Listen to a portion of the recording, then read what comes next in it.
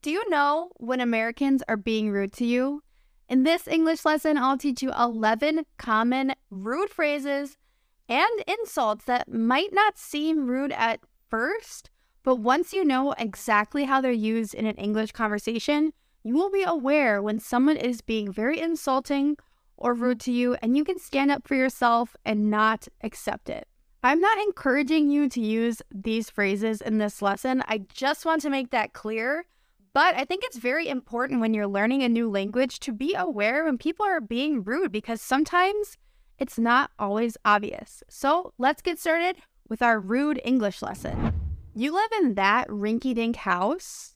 Yeah, man, a rinky-dink, you're on. In English, the phrase rinky-dink means small. It's a really funny phrase if you really think about it, but it's used to mean small in an insulting way. If you were trying to insult someone's business, you could say, you have that rinky-dink business. That means it's small and unimportant. So if we're talking about a city, a business, somebody's job even, or their house, and we describe it as rinky-dink, we're not saying it's small, but we're also just saying it's unimportant and we're just writing it off. We're saying it's not very good. So if someone says rinky-dink, they're being very insulting. I am so through with you right now. Well, I'm through with you. So this phrase, it can somewhat go either way. That means it can be used in an okay way. It's not necessarily rude. Or it can be used in a very rude and insulting way. If you say that you are through with someone, it's definitely probably rude. And you're probably very angry if you say that. If you say you're through with them, it means you don't want to talk to them anymore. You don't want to trust them anymore. You don't want to be friends with them anymore. Or maybe if you're in a romantic relationship, it means that you're breaking up. You are through with them. If someone makes an honest mistake, someone could say, I'm so through with you. That would be very rude. It means like, I don't want to work with you anymore. It's calling you incompetent. It's saying you're not very smart. So it's a really kind of rude and passive-aggressive way to say like, go away. I'm through with you. I know you're excited, but you need to stop running your mouth. Hey, stop running your mouth. This phrase, to run your mouth, it means that you're telling a lot of information, or it can mean that you're gossiping. So if someone says like, you're running your mouth, they want to say that you're gossiping or you're saying too much, like just shut up, which is a very, very rude phrase, of course, in English. So if you're in a conversation with a friend and you wanted to say that someone gossips a lot or they can't keep a secret, you could say, they're just always running their mouth. And of course, this isn't very nice to say, but it might be true in some scenarios. Be super careful how you use the phrase to run your mouth. I'm sorry, but I just don't think you look very good in that shirt. I'm sorry, but... Okay, so this phrase, I'm sorry, but it's often used in a rude way because the person is trying to act like they're sorry or, they're not trying to be mean. And when you use the word but, it basically says, I'm not sorry. We used to have another phrase in English. It used to be more common to say, people would say, sorry, but not sorry. That means they don't care that they're being rude. But this phrase, I find people in the workplace or even in professional settings will say, I'm sorry, but we can't trust you or whatever. They say something rude and they try to make it less rude by saying, I'm sorry, but at the beginning.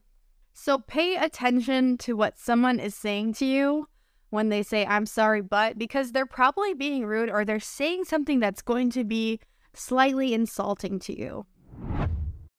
When you need mealtime inspiration, it's worth shopping Kroger, where you'll find over 30,000 mouth-watering choices that excite your inner foodie. And no matter what tasty choice you make, you'll enjoy our everyday low prices, plus extra ways to save, like digital coupons worth over $600 each week. You can also save up to $1 off per gallon at the pump with fuel points. More savings and more inspiring flavors make shopping Kroger worth it every time. Kroger, fresh for everyone. Fuel restrictions apply.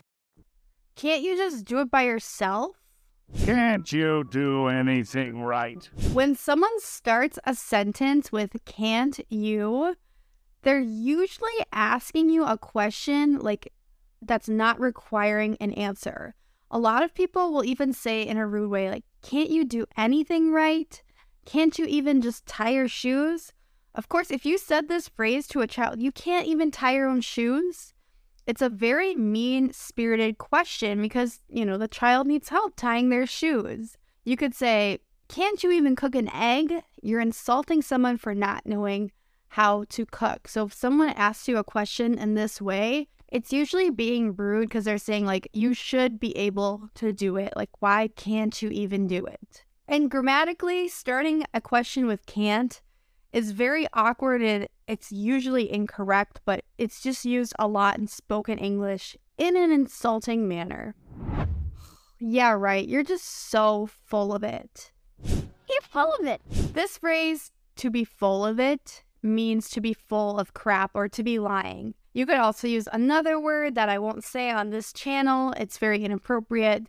You're full of something else. So when you think that someone's lying and you're being very harsh and blunt and insulting, you can say, you are so full of it. This means you're lying. You don't tell the truth.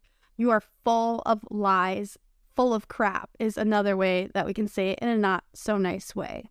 A lot of people in the United States just believe that politicians are so full of it. That means they lie a lot. You're such a joke. You're a joke. If you say to someone that they are a joke, it means that they cannot be taken serious. You're either insulting them because you think they lie, you think they're not good at something, or you're just insulting their intelligence. This phrase, you're a joke, is just a very classic mean phrase. It also means that nobody respects you or takes you seriously. You are such a tool. You're a complete tool sometimes. This phrase, a tool, it obviously means, a hammer or a screwdriver, a manual tool that you would use to fix something. But when we use it to call a person a tool, it's very insulting. It means the person is very easily manipulated. So just like calling them a joke, you're saying you are not very smart, but you can also say that they're being manipulated or talked into doing things for another person or just used in general. You're saying that they're not smart, and it's just a very rude phrase in general. So now you know what it means to be called a tool in English. My sister is such a piece of work. You're a piece of work. To call someone a piece of work is so mean. It means that the person requires a lot of drama, or you're saying the person requires a lot of attention and you're being negative about it. You will hear people in conversations when they're being rude say, oh, they're such a piece of work. That just means that they're a lot of drama or they're a lot to deal with. Your brain needs support, and new Ollie Brainy Chews are a delightful way to take care of your cognitive health. Made with scientifically backed ingredients like Thai ginger, L-theanine, and caffeine, Brainy Chews support healthy brain function and help you find your focus, stay chill, or get energized. Be kind to your mind and get these nootropic chews at ollie.com. That's OLLY.com. These statements have not been evaluated by the Food and Drug Administration. This product is not intended to diagnose, treat, cure, or prevent any disease. You're nothing but a liar. Nothing but a dumb jerk. If you say that someone is nothing but, and then you say a negative term, it's a really insulting, harsh way that you insult someone. So to say you're nothing but a liar, that means you never tell the truth. Or if something, or if someone steals and you think they steal a lot, you could say you're nothing but a thief.